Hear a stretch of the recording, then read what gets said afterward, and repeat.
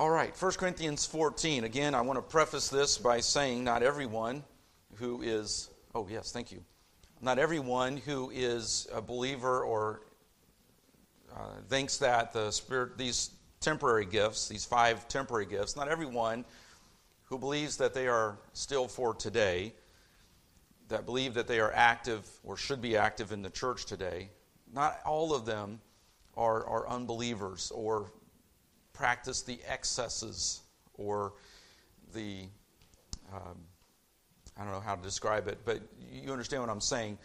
There are believers, genuine, sincere believers, who believe that these temporary gifts are still active today and will try to practice the gift of tongues, will try to exercise the gifts of miracles and healing. Some of them are caught up in churches and ministries that are, unfortunately, they are teaching a false gospel, a health, wealth, and prosperity gospel. There are some who are caught up in this that are genuine believers, but they're just maybe misguided. There are good, godly Christian people that we met that you might know. I've known someone for years who has been very outspoken about her belief in the gift of tongues and says that she practices it on a regular basis.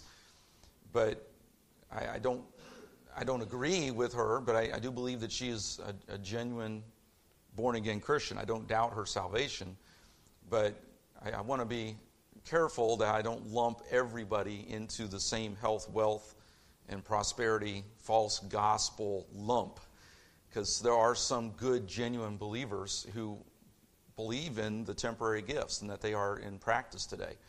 I can think of a very popular national speaker who we would probably recognize his name, and he believes that the gift of tongues can be practiced in certain circumstances in the church and people can receive new divine revelation.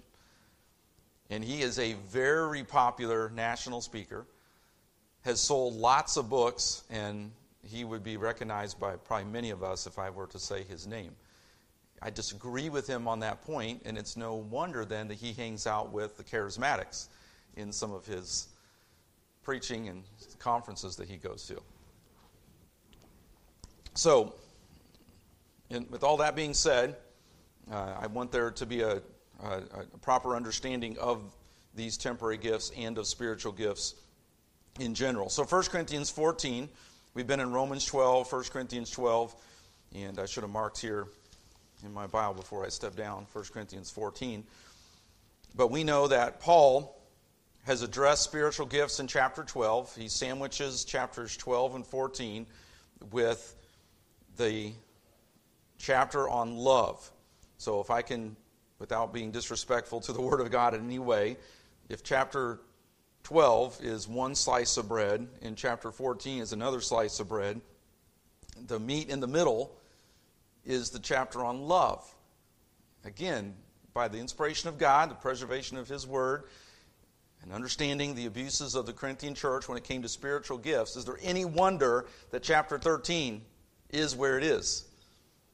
Because the spiritual gifts, oftentimes, as we have seen, and as we look at these temporary gifts and we look in detail at the gift of tongues, we too often see spiritual gifts not being exercised in love, in edification of the brothers and sisters in Christ, unity of the church, the work of the ministry. Too many times spiritual gifts become about self and about likes and follows and ticket sales and marketing and showing off and becoming a celebrity and being able to outdo the other people who claim similar gifts.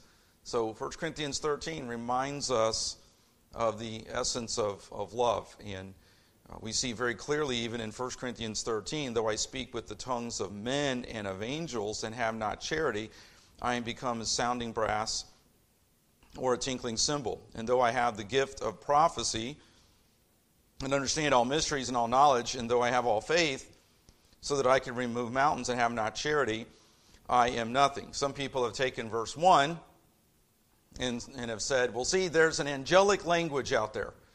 There's a celestial language out there. And if we're spiritual enough and we have enough of the gift of tongues and we work hard enough at it and we learn all the techniques, then we can also speak in an angelic language, a celestial language. Is that what Paul's saying in 1 Corinthians 13, verse 1? He's saying though. He says if there were some angelic language that we could attain, that we could speak, it would not be for my profit, for my showing off, for me to be able to declare I'm more spiritual, because he said if I don't exercise that in love, then it is like a sounding brass, a gong, that noise that our kids make when they're playing with toys in the other room and banging them on the floor and smashing things up against other things, right? It's a clinking noise. It's a tinkling, how's he say it, a sounding brass or a tinkling cymbal. And a cymbal can be played very well. If you've ever been in an orchestra or heard an orchestra, a cymbal can be played very well, or if they're on a stand, they can be played well in rhythm and appropriately. But if they're just bang, bang, bang, what profit is there? So he is making it clear that if there were to be an angelic or a celestial language, if we could speak in that kind of language, it would still need to be exercised in love. So 1 Corinthians 14, what does he say? In verse 1, follow after what? He doesn't say follow after likes and follows and all the subscribers to your YouTube channel. He says follow after what? Charity, love. The King James translators use the word charity for love because they were trying to express the fact that love is an action. It's a choice that results in action. Love, yes, has emotion, but all kinds of songs out there. There's even a song, I believe, that's been popular in years past that describes in the song that love is nothing more than a feeling. What nonsense is that? If love is just a feeling, no wonder we can fall in love and fall out of love. And if we base everything in our life about how we feel, which is where our sensual culture is at, so to the point that now we have a male swimmer who thinks that he is a girl, and he is confronted about the fact that he is winning awards that belong to girls, and he's taking a spot on a girls' swim team. He says, it's about my feelings. He came right out and said that in the interview. I heard him say it. It's about my feelings. He basically said, phooey with all you girls, phooey with all you women. If I want to be a girl and it's the way I feel, then that's what should rule. That's how we should make the rules. Because I feel like being a girl, then it's not about them, it's about how I feel. Is that not narcissistic and selfish? But we see in 1 Corinthians 14, even spiritual gifts, even the most showy gifts, the most public gifts, are to be exercised in love, charity, as an action of love, of edifying, of unifying and building up. Follow after charity, and he says, desire spiritual gifts. Now, in interpreting verse 1, there is some debates among commentators. Is he saying desire spiritual gifts in the sense of we should want to gain more spiritual gifts or gain the most public or the most showy gifts? I tend to believe in the interpretation of verse number 1 that Paul is saying you desire spiritual gifts. Okay? Follow after charity, and yes, you desire spiritual gifts, but what does he say at the end of verse number 1? But rather that ye prophesy. Okay? So what is Paul saying? It's not about showing off our gifts. It's not about having people say, oh, look at her, look at him, look at how gifted they are. We tend to do that. We have that tendency because that's just the way we are. Human nature does that. But what is Paul saying? Paul is saying that our giftedness, whatever it is, as much as we might desire certain gifts that maybe God has blessed us with, maybe He hasn't. As we seek out, as we desire to know and understand our giftedness, what is He saying? He's saying that our giftedness should be about the instruction, the giving forth of God's Word for the building up of the saints, for the sharing of the gospel with others. He's saying prophecy, to prophesy, the giving of God's Word, the delivering of God's Word, the delivering of the truth. So as he gets into 1 Corinthians 14, he is going to emphasize not babble, not having some gift of tongues or interpretation. He's not going to emphasize that as much as he's going to emphasize the necessity of the church being instructed in the Word of God. But what is the tendency? The tendency is to have an experience, because we focus so much on the external. We have a hard time walking by faith and not by sight. We want the visual. We want to walk by sight. Now, is there an element to our faith, as Hebrews 11 talks about, that has substance, that has evidence? Sure. Are there not historical events recorded in Scripture where we can visibly see God at work? Yes. Can we not give evidence, as I've mentioned in a previous message even recently? Are there not Ebenezer stones, memorials where we have seen God do a work? Sure. I'm not denying that we have seen the evidence of God's work. But what do we want to do for our spirituality? What's the temptation? I had an experience. I came and I had this experience at the front of the auditorium or up on a platform. Or in my devotions, I spoke in a celestial language. I had the liquid love, the anointing of the Holy Spirit come over me, and now I have reached a higher stage of spirituality. What's the temptation? We want to walk by sight. We want experience. We want a sugar stick every Sunday so that we can get a sugar high. We want a pill from the cabinet that we can pull out and we can become whatever spiritual quality, fruit of the Spirit that we want. We want it easy.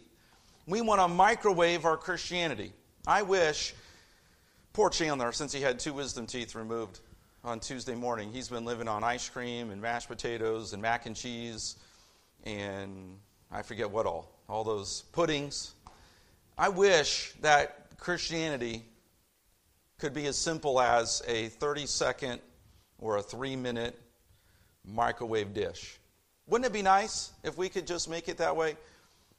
Going through a trial in my life. Okay, let's see here. Let me flip through the Word of God. Let me get the recipe and drop it in the microwave. 30 seconds. Got through that trial. Oh, I need some patience for today. Things are really rough. Boy, I wish I could put that 3-minute mac and cheese in the microwave it, and I could have patience.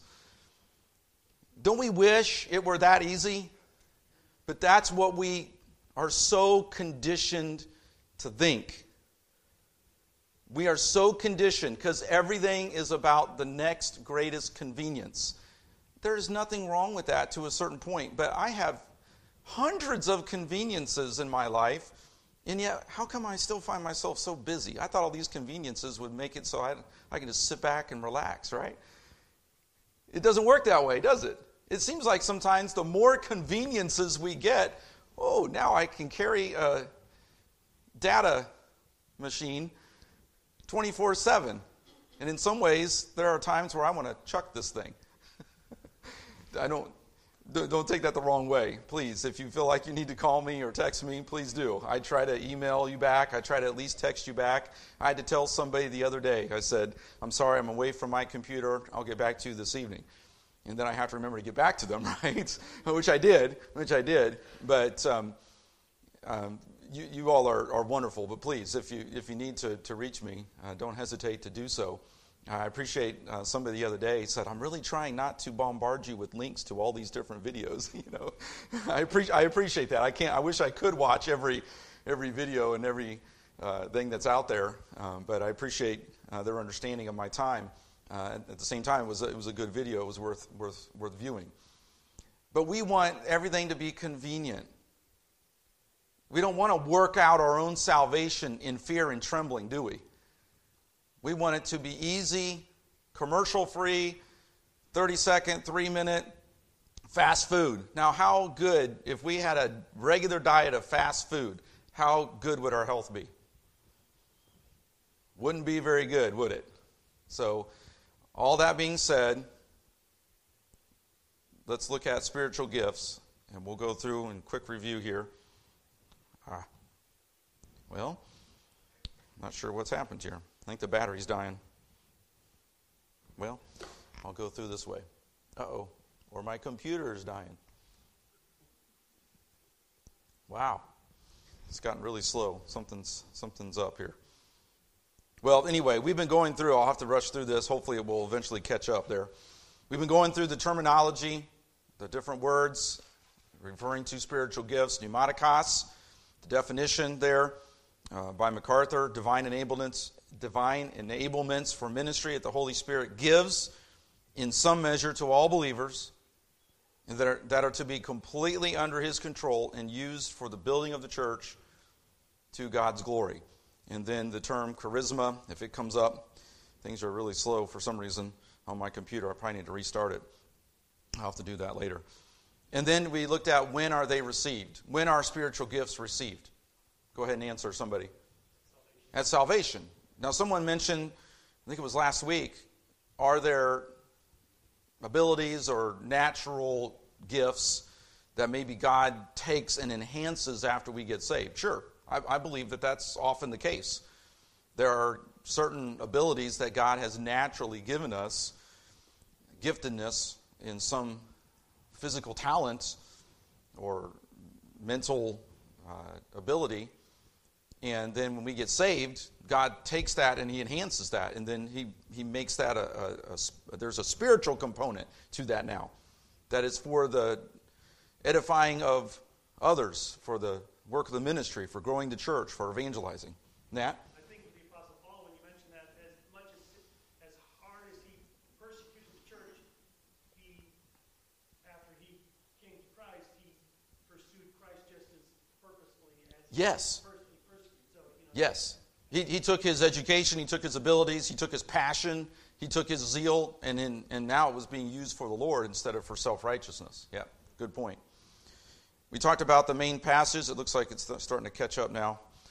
Romans 12, 1 Corinthians 12, Ephesians 4, 1 Peter 4. We also can refer to Ephesians 2. There are other places where gifts are referred to or referenced, but these are the four main passages. And then the purpose of gifts. We've spent time here already. Service, edification, ministry, evangelism. The different verses that refer to being members one of another. Same Spirit for the profit of all. Equipping, edifying, unity, minister to one another. Again, this goes against the grain of our culture. It goes against our natural self. We're a selfish people as sinners by nature. And our culture is very selfish. Our culture makes love of self idolatry. It's just everywhere we go. And the celebrity culture, and again, I'm not all against social media. I use it often, I know, as an illustration. I'm not 100% against social media. But when you have government officials coming out like the U.S. Surgeon General and saying social media is bad for teenage girls, when there's talk about a loneliness epidemic, and there are statistics coming out that are directly associated to social media and our ability to just stay home and never relate to anybody in a real, authentic, personal relationship. When we went through COVID lockdown and saw what happened when we disengaged from relationships, real personal relationships, when we were doing everything by Zoom and Microsoft Teams and whatever else is out there, we found really quickly that we need each other. And we are made to be relational people. But in the church especially, we should be modeling this. We should be exemplifying this. We should be the greatest example of love and unity and caring for one another as true believers. We talked about the temporary gift of apostle, spent some time on qualifications and why there are no more apostles today. And then we talked about the temporary gift. Oops, and I went to the wrong spot. There we go. Prophets. And the exercise of the gift of prophecy, I believe today, is just in the pastor-teacher who proclaims, or the evangelist who proclaims already revealed truth. And then there will be a fourth time. We talked about Moses, Elijah and Elisha, Christ and the apostles, and then the fourth time in Revelation, the two prophets, where we see the prophet doing signs and wonders. I'm not doing signs and wonders. The evangelists are not doing signs and wonders. Our missionary guest, he's not going to get up tonight and do signs and wonders. So we're not exercising that aspect of the gift of prophecy today. Miracles. Again, I do not want to be misunderstood on this. I don't want there to be someone who walks out of here and says, well, Pastor Floyd doesn't believe that God does miracles anymore. No. I remember teaching a Bible class many years ago, and I had a student who was out of a church that very much believed in miracles and tongues and healings, and she argued with me up one side and down the other, and I was trying my hardest to convince her, it's not that I don't believe in miracles. God is a God of miracles, yes. But he doesn't have, I don't believe, people today with supernatural ability flowing through them to lay hands on people, to hit them in the head, or whatever the technique might be, to see a 900-foot Jesus and claim divine revelation because they saw, who was it, Oral Roberts, they saw the 900-foot Jesus, and then he made some other prophetic claim that turned out to be false, and he was one of the main people who brought the health, wealth, and prosperity gospel into mainstream. The gift of miracles in that way and method, I don't believe is for today. God is still doing miracles. And there are good people who come into our lives, gifted people, surgeons, doctors, helpers, people who come into our lives who help us in tremendous ways, and we describe them as miracle workers, but they don't have a supernatural gift flowing through them to exercise through some technique. I don't believe that is the case today. Again, we only have seen in Scripture Moses, Elijah and Elisha, Jesus and the apostles, and then a future exercise of that kind of gift with signs and wonders. So, miracles were signs for the verification of God's word and his representatives until the Bible was complete. And then we see the absence of miracles performed by a person after the apostles. You can even go to the records of the early church historians, and there is a clear absence. I didn't bring Gromacki's book, Gromacki on the modern use of the gift of tongues. Gromacki has a very detailed account of church history. He quotes Augustine and Origen and all the different church historians, and there's a lack of historical evidence of these types of gifts continuing after the apostles. We talked about Hebrews 1, God who at sundry times and in diverse manners spoke unto the fathers by the prophets, hath in these last days spoken unto us, how? By his Son, who is the living Word of God, and we have the written Word of God. God has given unto us all things that pertain unto life and godliness, through the knowledge of him who hath called us to glory and virtue. And that glory and virtue of Jesus Christ is declared right here in the written Word of God. But again, we want visual. We want an experience. We want something external. Did Jesus not deal with that with the unbelievers, the Jews who wanted a sign? They wanted a sign, and Jesus said, the sign that I'm going to give you is my death, burial, and resurrection. And he referred to Jonah as a type of Christ who went into the belly of that great fish 3 days and 3 nights. He said, that's the sign. He referred them to the cross. But we want all these externals. We want all these experiences. So we spent some time dealing with healing. Even Paul himself, by 2 Corinthians chapter 12, he couldn't even come up with some magic formula to heal himself. What did Paul say about his thorn in the flesh?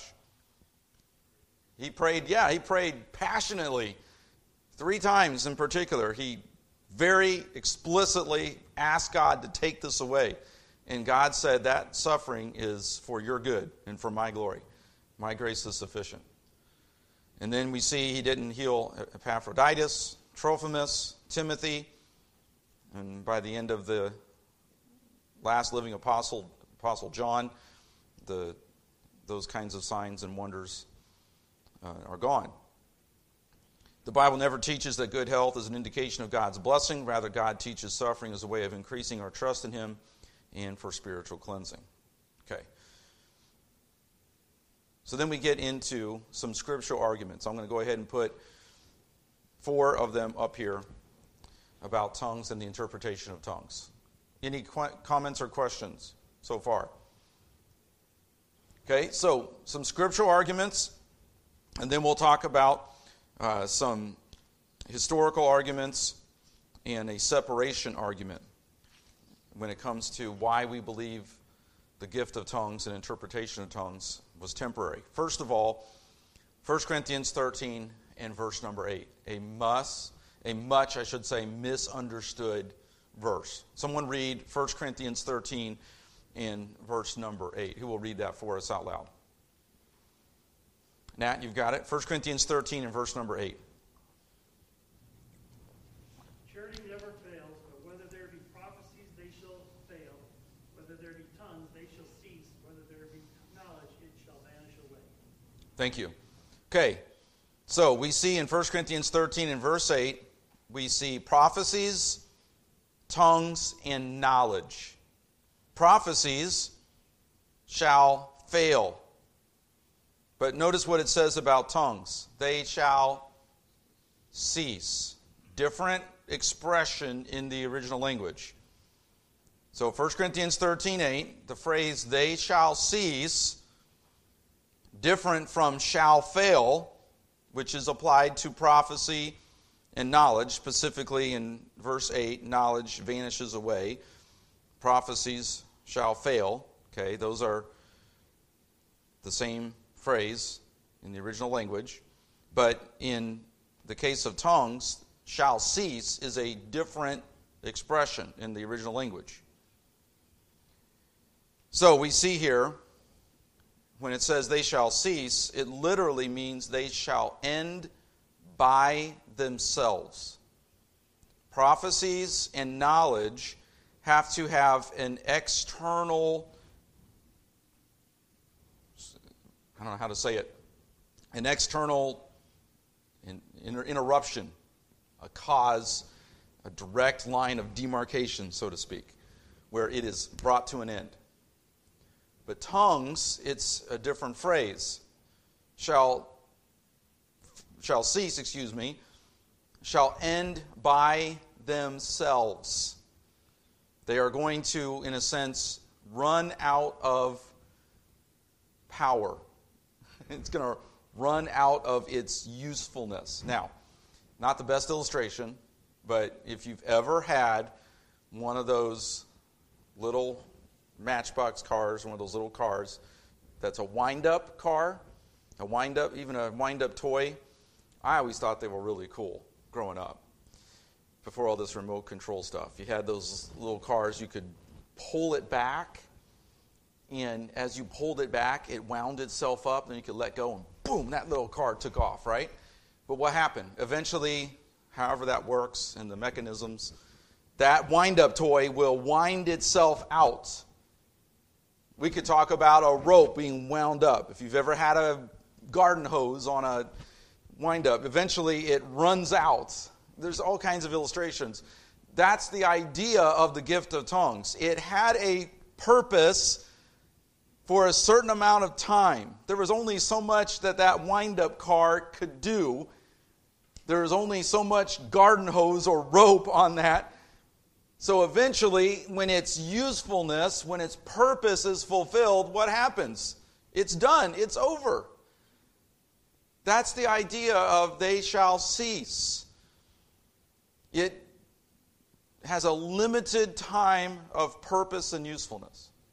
I hope that makes sense.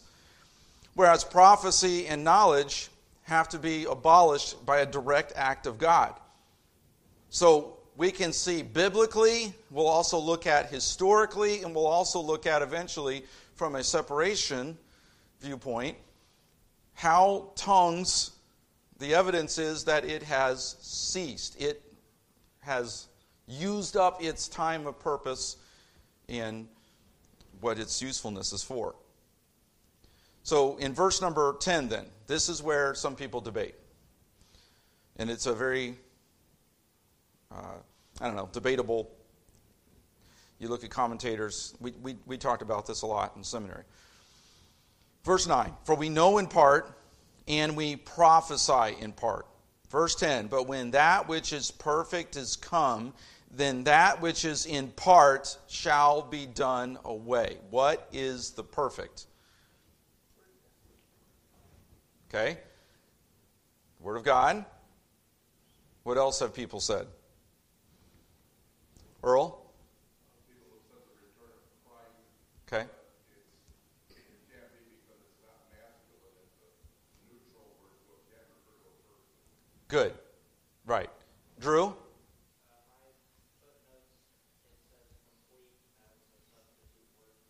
Good. Okay.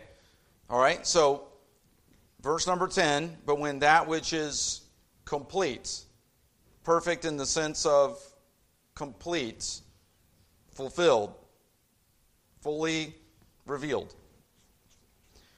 But when that which is perfect is come, then that which is in part shall be done away. I lean toward either the Bible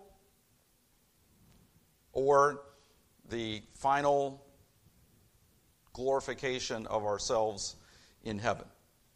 Okay? I believe that it's a safe interpretation to either say the Bible or that glorified state when we are all complete in Christ in the sense of our full realization of our salvation. Because you're right, Earl, that's a neuter term, so it's not referring to a person, but it could be referring to the Word of God, and I think there are good people who take that interpretation, and then there are good people who also interpret as the final glorified state when we are fully in the presence of God without sin, in the glorification of our salvation. Okay? So, let's look at it again. But when that which is perfect is come, then that which is in part shall be done away. So, when does the gift of tongues cease? It ends in and of itself. Okay? We know that 1 Corinthians 14 will teach also, as we'll look at eventually, that it was assigned to unbelieving Israel. It had specific reasons and purposes for which have been fulfilled. So it's very safe to say that the gift of tongues ceased when the Bible was complete. The perfection in that sense of the complete revelation of God. Okay? But if we say then that it's the glorified state, we still have to use obviously other scriptures to indicate that the glorified state would be sometime in the future. So could the gift of tongues then still be in use today before we reach that glorified state? Now, I've said a lot there. I hope that made sense. Okay? But I think it's very safe to say that the perfect is the Word of God. And a lot of good men will interpret this verse that way but some will say it's the glorified state, which then we have to go to other scriptures to argue, which we will. We have to argue then, well, if the glorified state is in the future, yes, tongues is ceasing in and of itself, going away, it's used up its usefulness and its purpose, but how do we know that was before the glorified state? At what point before the glorified state does that then cease? Okay? Did I see another hand? Earl? My second time, it'll be the last time. Go ahead. Just to post something which I'm sure you've heard, but you know, when at Pentecost, just about all the early church were Jewish people. Correct. And so it was like, who's the true Jew? The one Right. who believes in Jesus or the one who doesn't? Right. And then it was back, and we see as we look back to a lot of the believing Jews still went to the temple. Right. There was still all of that. Right. I heard one time of you, that what you're talking about right now, that when there was that real breakaway where the church became the church and the Jews now they were seen distinctly apart from each other, really came with the destruction of the temple and stuff. Correct. Correct. And so there was that idea that the church was kind of like we see the Apollo taking off. You see that huge thing take off, what comes back to earth? Just those three guys in that little thing. So Right. when the temple was destroyed, they went their separate way, and in that sense there was a completion. We understand about the completion of the word, Right. the Revelation. Right. But there was a completion in the sense that the church was also firmly established. Right.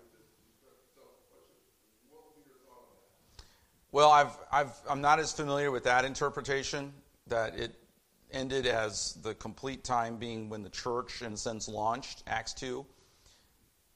I'm not as familiar with that, because people will say, well, then why is it still used in Acts 10 and Acts 19? Why do we still see the gift of tongues? And then the Corinthian church is obviously practicing some form of it, and it has to be regulated.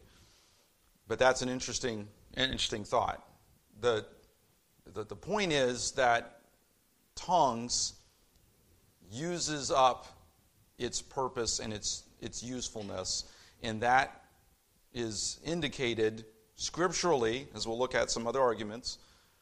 It's also indicated historically, and we can even talk about the separation argument, as we'll get to eventually, which means that what has become really sort of a modern phenomenon of the gift of tongues in the 20th century, a lot of the use of the gift of tongues throughout church history has been from isolated groups, sometimes very cultic groups, not always, and there have been some good people, religious people, who have exercised some form of the gift of tongues throughout church history. But more or less, it took a very, very backseat, kind of just among isolated groups until the 20th century. And then there was Azusa Street, I think for 3 years, and out of that came a lot of different things that we would say, doesn't seem to be very scriptural. So if the Holy Spirit was involved in that, then how come out of that came these wrong views of God and theology and salvation and interpretation of scriptures and various other false teachers and cults that kind of spun off of the Azusa Street revival? Not that everybody who came out of that was an unregenerate false teacher, okay? But it spun off a lot of wrong groups and a lot of wrong teaching, okay? So that's a lot for that one verse. We're almost out of time, but there's 3 other points I'll just basically have to read for right now, and then we'll dive in further. So the interpretation of 1 Corinthians 13 and verse number 8. If we use the interpretation that the perfect, the complete is the Word of God, that's a very strong argument. Though some would argue for the glorified state or the start of the church. Okay, so then we also have other places that we can, or other scriptural arguments. Number 2, the exercise of the gift of tongues was done by a miraculous act of God without being sought after by the individual. Okay, think about that. Much of what is called the gift of tongues today is self-induced. Literally, and I wish I'd have brought the book, but there have literally been studies done. And I wish I had the book in front of me with the two names who did the study. Thorough research. And many, many, many times it is a experience that is gendered from within. It's forced. Even to the point that there are preachers saying, I will teach you how to exercise the gift of tongues. And you can take some sort of class or instruction on how to practice, how to get the gift. But we see in Scripture, it is God who brings it. It's not self-induced. It is a sign from God in specific ways in Scripture, in the book of Acts, where God says, I am going to show to the Jews that the Gentiles are also receiving the Holy Spirit. They also are to be included in the church. We see it with the followers of John the Baptist. There's that transition group. They speak in tongues as a sign to the Jews, to believers. This group is now included in the church. Cornelius, a Gentile, clearly Peter had to come to the point where he realized, as he saw Cornelius and his group speak in tongues, that the Holy Spirit is poured out on the Gentiles. And Peter had to go back and report to the church at Jerusalem. And he said, I saw them speak in tongues. The Holy Spirit was poured out on them, just like it was on the Jews in Acts chapter number 2. It was a sign that the Holy Spirit is for all believers, the church. We don't need that sign today because we have the Word of God. We have the completed revelation of God's Word. All right, that's as far as we're going to be able to get today. Final comments or questions? All right, I know we're wading into some deep water. We're kind of thick in the weeds, the cattails. If you were like me walking the dog the other day, I went out into the woods behind the house, and I found myself parting branches and getting myself filthy dirty. But sometimes we feel like that in order to come out into a bright place. Yes, Kelly and then Nat.